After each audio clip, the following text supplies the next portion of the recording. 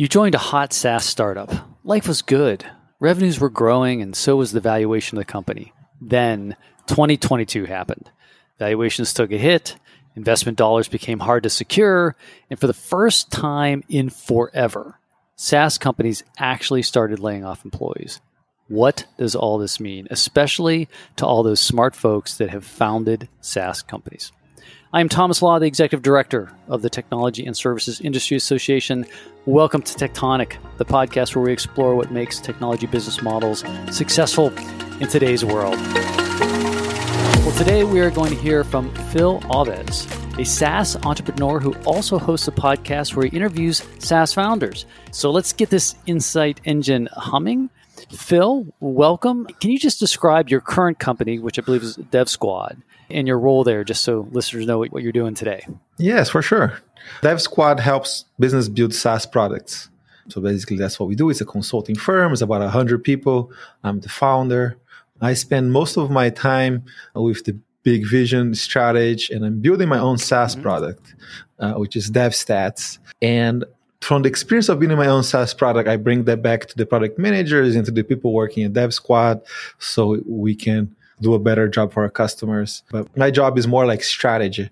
I will come into meetings with our customers to help with strategy for their SaaS products and the things that I see across our own customers, across the interviews that I do in my podcast, and across like building my own SaaS product. So like I try to bring out the experience so we can advise our customers. Like at the end of the day, I like to say there's a big difference between staff augmentation and consulting.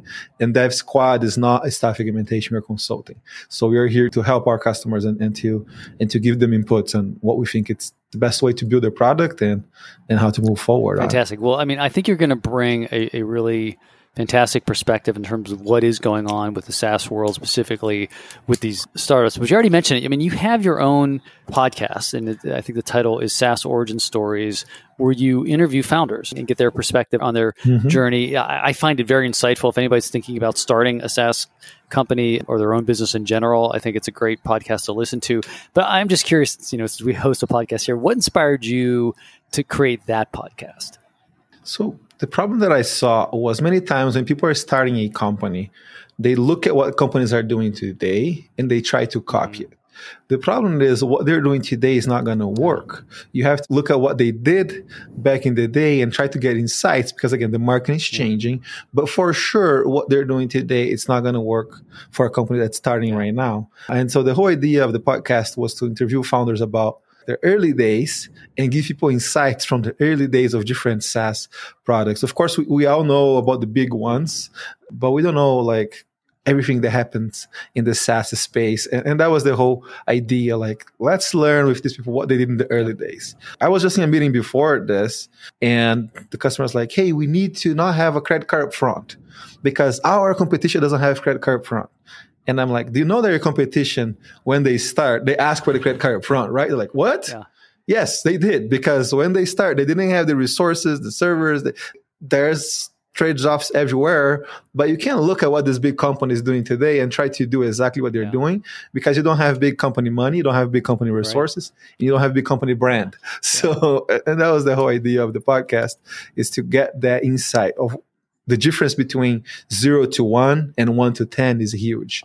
And the podcast is to like help people understand the 0 to 1 I mean, phase. that's fascinating. And I think what you're articulating there is the fact that there's strong pattern recognition in that 0 to 1 is what you're saying. In those early days, if how people, kind of thought about it, what they prioritized. We see the same thing, what we do for a living at TSIA, we help companies optimize their business models, but even for large companies, sometimes they are in that 0 to 1 phase on a certain topic, right? Like, for example, they could be a large SaaS company and they never have monetized any customer success. So they're at 0 to 1. What do I do there? And again, they can't look at a super mature SaaS company that has a massive service portfolio and say, well, let me go do what they're doing. That's not where they're at. So they got to back up. So that really resonates to me, your philosophy there. And I want to focus on what is going on in the SaaS world, right? Because we've witnessed this massive pivot where it's gone from, hey, I got a startup, grow at any cost. And now suddenly it is, whoa, you've got to actually grow more profitably.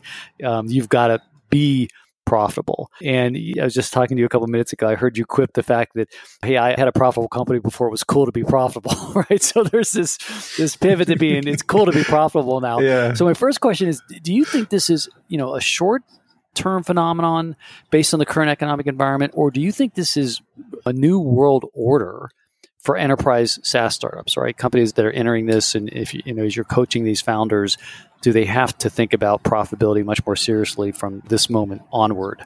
What are your thoughts? Well, I hope founders learn the profitability give them optionality, and the profitability allow business to stay in business, and that they have to take less risks.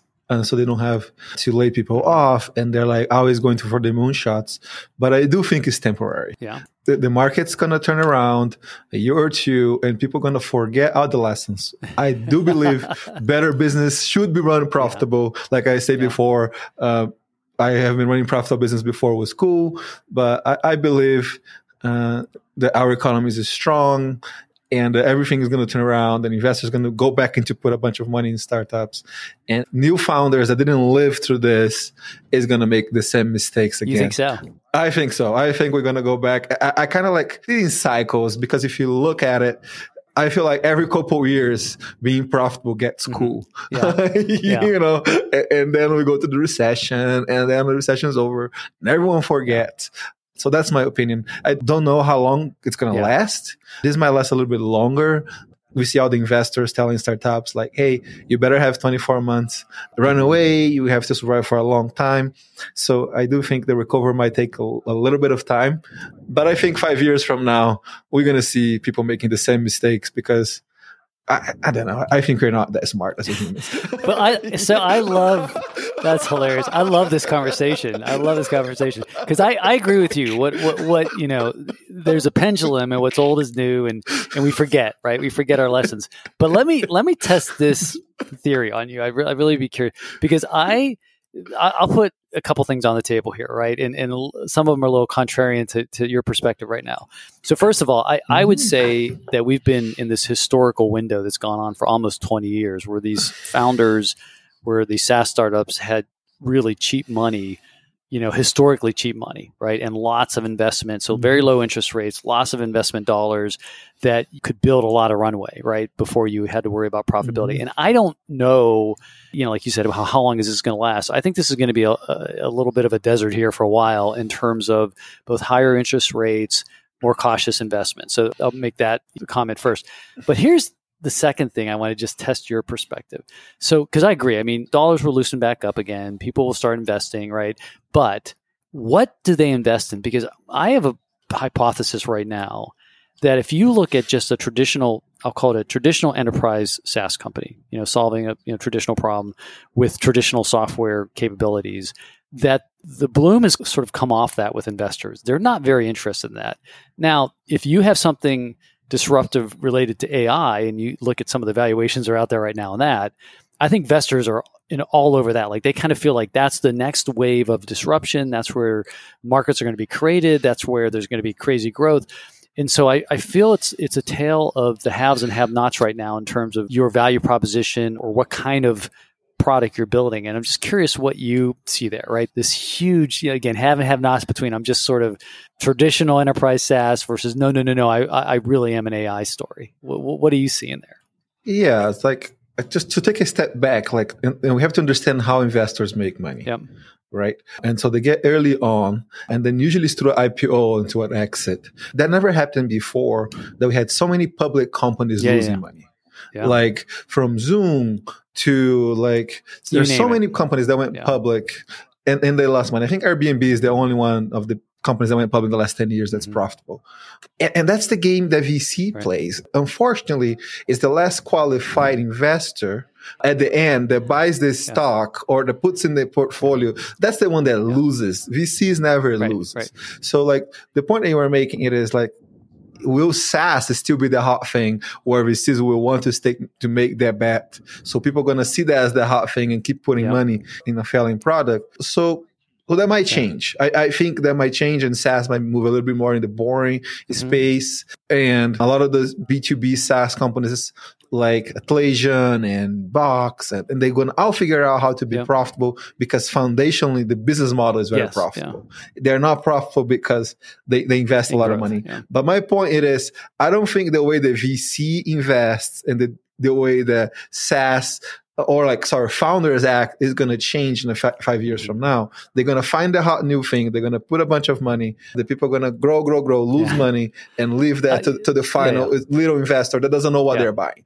And even like with index funds right now, I think there's a huge problem because index is buying a bunch of unprofitable companies and they're all going to collapse at some point. I wish there was a change in trend where like, we make it so public companies have to be profitable because, again, like who is holding this public company is the individual investors. This is in 401ks of people. Those are the people that really lose. I agree. So I don't, maybe SaaS is not going to be the thing where the VC is going to put money 5 years from now. It might be AI. I do think AI is super overhyped. It's not what people think it is, and it requires a lot of money. None of them are making any money. I like to say it's just, in my opinion, is glorify autocomplete. That's what I see AI. Well, I haven't seen anything super special yet, but everyone is going that direction. So my answer to your question is kind of like all over the place, but no. I think this is just a good open-ended dialogue about where things are going. So to sort of summarize, I think where we are in agreement, at some point things are cyclical. We'll go back to a place where people have these unprofitable business models and investors are excited about them. And I agree with you. That's going to happen again. I do think, though, there's a whole generation of enterprise SaaS companies who the ship has sailed, because I do think there are a lot of founders, there are a lot of privately held SaaS companies right now that think, my valuation is going to come back next year. It's going to come back in 18 months, whatever. And I think that's not true. If they're sitting on a traditional enterprise SaaS company, the focus on, hey, you got to prove it's going to be profitable. You got to have a real business here. I think that's the reality for a majority of these enterprise SaaS companies. And I don't think that's changing anytime soon. So it is going to be interesting, but I'm curious how the current environment, which is, it is what it is, right? It's more conservative. It's tighter to get funding. How has that changed the way founders think about their SaaS business? Because again, you're working with these founders, early stage, helping them with strategy. How has it changed their mentality? What do you see there? Yeah, so everyone is more careful right now, and they're trying to figure out like path to profitability. But we have like two kinds of founders that we work with. We have the VC, the people that raise the money, and you have the bootstrap founder. I feel like the bootstrap founder didn't change much for them. They always thought about, I'm going to run a profitable business, or you're going to lose money in SaaS for like 1-2 years. I will lose money up to here, and this is my turnaround point, and then from there it's going to be profitable. But I also see a lot of founders that didn't realize the change, to be honest with you. Yeah. I see a lot of founders acting like, oh, we're going to do another round in 6 months. And I'm like, what if you don't? No, we will. I'm like, oh, what if you don't? And so because the change was so quick, yes, it was, that some people didn't swap the mindset. So I think there's still a lot of people that, like you say, think it's going to go back to normal. Yeah, even to this moment right now, because if you look at the data, it really hit hard in early 2022 for companies in terms of cutting valuations, hard to exit, harder to get money. So we're a good year and a half into this, and you still see founders that say, oh, don't worry, everything's good. Interesting. Everything's fine. Yes, I still do. Okay. I still do see founders that's fascinating. They might be disappointed here in the next 6 to 12 months. I don't know. We'll see how. But I think that's a unique opportunity too for companies that are profitable at this point, because most companies, they had so many people that were not even working on anything. And like a company that has 7,000 employees and doesn't need all those employees to serve their customers. Like maybe they could do with 700 people. And so all those companies have to downsize and they have to make very, very hard decisions. I'm sorry. I just had to just throw that out there. Anyway.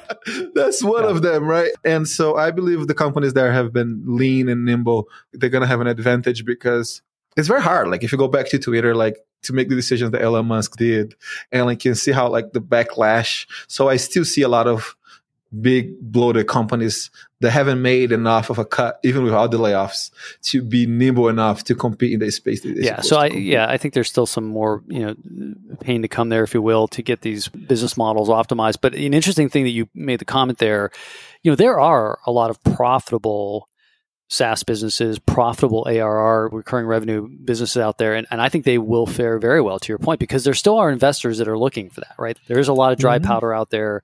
There's firms looking to invest in a good, solid, recurring, growing business model. So if you're already sitting on that profile, I think you are in good shape. Now, back to this bootstrapping versus VC, because I've heard you interview both types of founders, right? People that took investment, people that really did it on their own. And from your perspective, when you're working with these founders, what are the pros and cons of each approach? And what's your best case scenario? Like if you're starting your next new SaaS company, do you like to look for investment, or do you feel there's more strength in bootstrapping?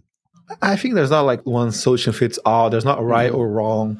There's a lot about the skills of the entrepreneurs, what you're going to be building. And so I haven't seen where VC money work very well. I have seen where bootstrap money work very well. But the thing that I see all the time with companies that raise money, it's easier to waste that money. And even if the people that we interview in my podcast are like, hey, we raised Series A and we spent $20 million going the wrong direction. When we realize we're going to run out of money, we figure out, and then we made it work. So that's the thing. Like when you have more money, you have to be a little bit better about trying to use the money well, because you don't have the limitation that smaller bootstrap companies have. Like my whole thesis with my own SaaS, I'm the only SaaS in the space that didn't raise any money. And I believe I can be more efficient. I believe I'm not gonna need to lay people off, and that we can think about our customer first, then our investors. Another thing that people don't realize, like from building a company, am I building a $10 million company or a $100 million company? If I'm building a $10 million company, you better don't raise money. Because if you do, they're gonna put you all the wrong pressures on you. That's right. Yeah. So like I would look at my idea and am I building a $100 million company? And for me personally, I don't want to build a company that big. I'm happy building a few $10 million companies. So, maybe that will change. It's funny because I'm going podcasts and stuff, and I have my SaaS, and actually investors are coming to me, hey, I want to give you money. Please let me write you a $2 million check. And I'm like, yeah, but is this an $100 million SaaS? Because that's the only way that makes sense for me to take your $2 million. So, your point, what the market opportunity is, right, really determines that, again, if it's a smaller opportunity, I can probably bootstrap. If it's a massive $100 million or more market opportunity, I'm probably going to look for funding. My perspective on the VCs, the goodness of that model is they can invest in higher risk things. They can help create businesses that were never there, that nobody else would take that risk.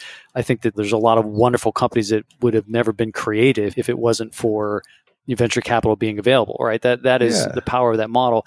I think the downside of the model is what you described, though, also is if the money is free flowing and there's a lot of it, then it can basically dissipate discipline, right? You're not as, being as careful, and the model starts to become, I'm just looking for that, what we call the greater fool theory of investing. I'm just looking for somebody to sell this company to. It doesn't matter if it's a solid company. It doesn't matter if it's ever going to be profitable. As long as I can convince somebody else to buy it, that's all I care about. And I think that's the downside of that. And one thing that I have seen founders do that I believe align, because VCs and founders, many times they're disaligned because VCs are too rich and founders are too poor. And so VC wants to make a bunch of money because they're very rich, and the founder is very poor, and then anything is going to change their life. So one thing that I have seen over and over again on my podcast is a founder that sold for a private equity, had a small exit, is already rich, and now he raised money from a VC. And now you're aligned because now you're both going to build this huge thing. You're like both guarantee. So that's another thing. Like I don't think VC is bad, but I think founders failed to get aligned with VCs, and they failed to understand. They understand that the VCs are raising money from a bunch of institutions. They have a bunch more money than you. Can you align? Because they're not going to want you to sell for $100 million. Sorry. I know that will change your life. That's going to show how they lost a bunch of money, because you better be $1 billion company. And so I think the route that you choose is about alignment. It's about how big the opportunity is, but there's no bad route. And like you say, for sure, there's amazing products that got out there because of VC, but it's also look at the founder and who they were and how they align. And many, I like to say that's not a poor people's game. That's a great statement. Yeah. You're right. It's not a poor people's game. Yeah, that's a great statement. Well, I want to shift back to AI here, and I have two questions related to AI. And the first one is around, again, AI is just dominating the press, and it seems to be sucking all the air out of the room in terms of investment. So again, you're advising a new software startup. Do you feel they have to have an AI story right now, something around AI? Is that sort of table stakes, or what's your perspective on this? I think you go back to our early conversation, like what you're trying to do. Are you trying to raise money? Are you trying to build a huge company? Because if you're trying to raise money, that's where the money is going right now. Everyone wants to hear about AI. And I see all the time startups that just put like a sprinkle of AI to make it look cool. Yeah. I'm seeing a lot of that as well. Yeah. I honestly don't think that's all necessary. I think that's a fade. That's always a hype. I think we have to start to understand how internet works. The way the internet works, everything it's clickbait. Everything has to be extrapolated bigger than it is. And the AI is the hot new thing. By another 12 months, it's going to be another hot new thing. So I try not to chase things like that. And I think it's a mistake. I think you have to look at it. Is there a real application to the problem I'm trying to solve? Or can I solve this problem in a better way without AI? And AI is not as mature as we think it is. I haven't played a lot with AI. The level of maturity, it's 10 times less than what the level of coverage it is. The gap. Of what people believe AI can do. Yeah, sort of that hype gap. Yeah, I mean, I just make a comment here. It's interesting. Even technology companies that we've been working with for years, right? Companies have been around for a while. I was out talking to one of our member companies earlier this week, and before I went out to their websites just to see how they're talking about themselves, and it's just like they're an AI company. There's all this AI stuff over it. I'm thinking, these guys can barely spell AI. I can't believe this is all over their website. So like everybody's trying to, position that way. It's really pretty amazing. But I have a second question on AI and I'm not the expert here, and you're so much closer to it, but I hear this in other podcasts I listen to, articles I read about how they're predicting that AI is going to change the way we develop software and how many people you need if you're doing a software startup, because AI is an enabler there. What are you seeing there in terms of AI as a tool to, even if you're doing a traditional enterprise software product? Is AI,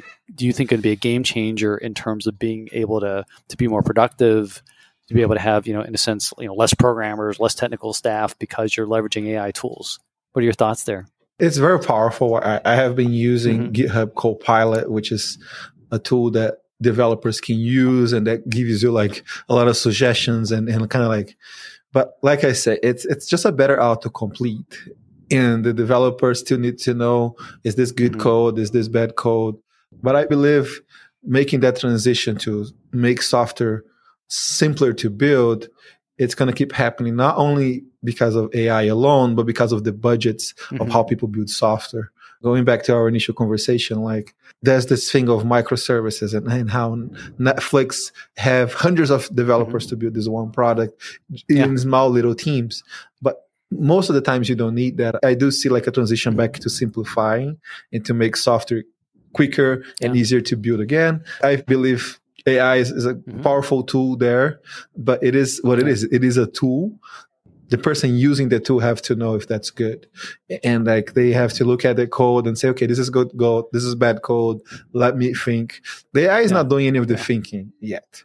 It is just like helping you move quicker, but it doesn't do any of the thinking. And I don't see replacing developers. So, but do you see potential to augment developers, to basically help them be more productive? You do see the potential there. Oh, yeah. For sure. I like this example. Like, think about farming. Years ago, you need a bunch of people to farm.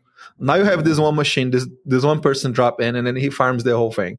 And I think that's where we're going to be going for sure with software development. There's a lot of things that's going to be obsolete, and we're going to be able to do more with less. But it's good because look at how long we have been saying that we don't have enough developers. Yeah. Yep. So it is definitely going to work as a tool to simplify and to make it one developer be able to do the work of two or three. Well, as I listen to you, I'm actually thinking about a podcast that I just listened to this morning. It's from the New York Times Daily Podcast. It's a great little listen, and it talks about AI in college. So ChatGPT has been out for a while now, and you now have this first generation. They interviewed students, seniors, juniors, sophomores, that how are you using ChatGPT as a student, and they also were interviewing professors, right? So the entire world of academia is now navigating what does it mean for my students to have access to this? And students are learning like, this is where it makes sense to use it. This is where I don't want to use it. This is where it's helpful. Here's where it's basically not helping me because it's not allowing me to think. So they're really all navigating. But when I listen to that thing, there's no doubt it's going to be a powerful tool for students at the end of the day. It really is. And what I'm hearing from you, that's the same journey developers are on. There's this new tool. Everybody's learning, where does it make sense? Like you said, they still have to know if it's good code, bad code. It's not going to do quote the thinking for you, but it is going to be a powerful augmentation. So I think that like all of us in our different professions, researchers included, we're all learning, what this thing means to us. So I think it's, interesting and fascinating times to say the least. But all right, let's move off of AI. The final question I had for you, I stumbled on this article that you published back in 2019, and it was titled, Why Adding SaaS is Essential to Scaling Your Service Business. And this is a story of service companies building SaaS applications to scale, right? So they're basically, it could be a professional services firm or whatever, and then they realize, hey, I could codify some of my expertise, I can make an application. So I'm curious, do you see a trend, and maybe even some of the founders you work with, right, where more consulting service companies codify their expertise into software and they end up looking more like a SaaS company? What do you see in there? I would say at least 50% of everyone that we work with in my company, it is a version of that. Really? Yeah, it was like, and sometimes it might not be a service company directly. I was running a retail, e-commerce store, and I realized how hard it was to manage inventory. And then I made my own internal tools, but I realized I could sell that for every single person that's running a similar e-commerce like mine. But a lot of service business too. I thought about how there's one specific thing that we do here, and we allow other companies in the same space. And I think that's amazing because we have the industry expert building something for that industry, and you have the funding to pay for, because service companies are very, very profitable, but not very, very scalable. Right. And then so you can kind of like get the best of a service company, which is the profitability, and put into a model that's going to allow it to really scale. That's the same model I'm doing with my own company. Yeah. So DevStats is a tool to allow you to build high-performing development teams. Yeah. So that's what I sell my customers. I sell them, hey, I'm going to give you a development team that's high-performing. What my SaaS product does is like, hey, I'll help you build your own high-performing team using the same tools and the same knowledge. Yeah. And I'm like, this is how you're going to do your one-to-ones with your developers. This is why you're going to look. This is why you're going to check. Yeah. So that's kind of like the same model that I'm applying for my own product. Yeah. And that allows me to get the profit from this company and put it here and build something that's scalable and that's going to also be worth more money. Now, it's a big risk too. I see sometimes founders that start to do that and they like move away from the service a little bit. Yeah. But you look at a lot of successful companies like Basecamp, it start as a development company. Yeah. And I think I had like at least 5 or 6 people that I interview in my podcast that was kind of like did the same journey. Yeah. So I think that's a good path for service companies to do and to scale and to also, even after the recession, SaaS companies sells for a lot more than service companies sells for. Oh, yeah, sure. Multipliers, better, yeah. The multiplier is much, much better. So I still believe it's a good investment. And I see, that's half of everyone that we work with because they have the money, but they don't have the time, but they have the expertise. Yeah. They have the industry knowledge to create that product. I still believe that's valid today and even more than before, because those are probably the people that are going to have the funds to build products in this economy where investors are not giving you money. Yeah, no, that's fascinating. The reason I wanted to poke on that a little bit. So just recently we dropped an episode with the chief customer officer from EY, right, which used to be Ernst Young, traditional accounting consulting firm, right? But they now have SaaS products, which what are they? They are software that they've developed to deliver their accounting services, but then they start to codify it. And then they start to realize, well, we can sell this as software.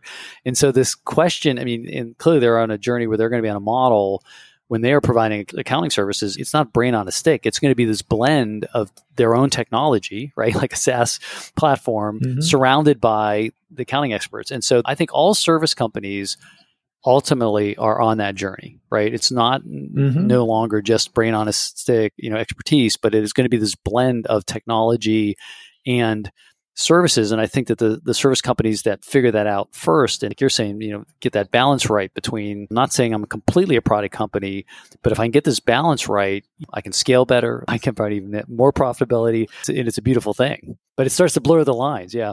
And you can even serve like a portion of the market that you're not able to serve. Like we're working on this one SaaS right now, and they help companies get secure certifications. So they go and bring like a consultant, and they go through all the steps, like all the checks of everything, whatever.